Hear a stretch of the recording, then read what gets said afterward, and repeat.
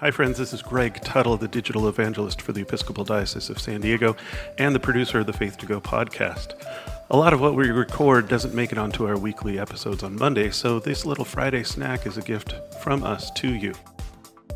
I think one of the ones that I've seen here at St. Paul's, I've been here about a year and 4 months or so. Voices of Our City Choir was a group that I was able to help usher into our space here at the cathedral. And it's just been wonderful to watch. For those who may not be familiar, Voices of Our City Choir is a group of unsheltered folks who get together and sing, and they literally find their voice and they build confidence, and the nonprofit organization helps them to find housing and employment and just generally tries to help lift them up in the best of ways. And so it's been really cool. They do such an amazing job on the music side of things and just giving people an opportunity they might not have otherwise had.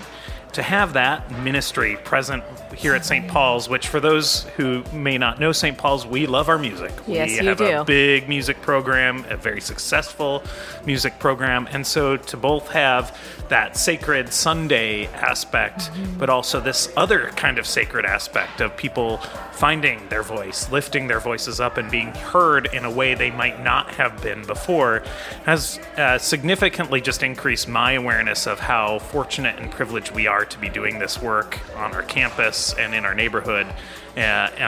While Voices of Our City might not call it what they do a ministry, certainly we would see it in that vein. There's not a religious aspect to it, but nonetheless, in a sacred space where we get to hear the voices of the poorest among us uplifted like that, it's not just empowering for them. I think it's empowering for us as Christians, because it's a reminder that actually all of us have that same power.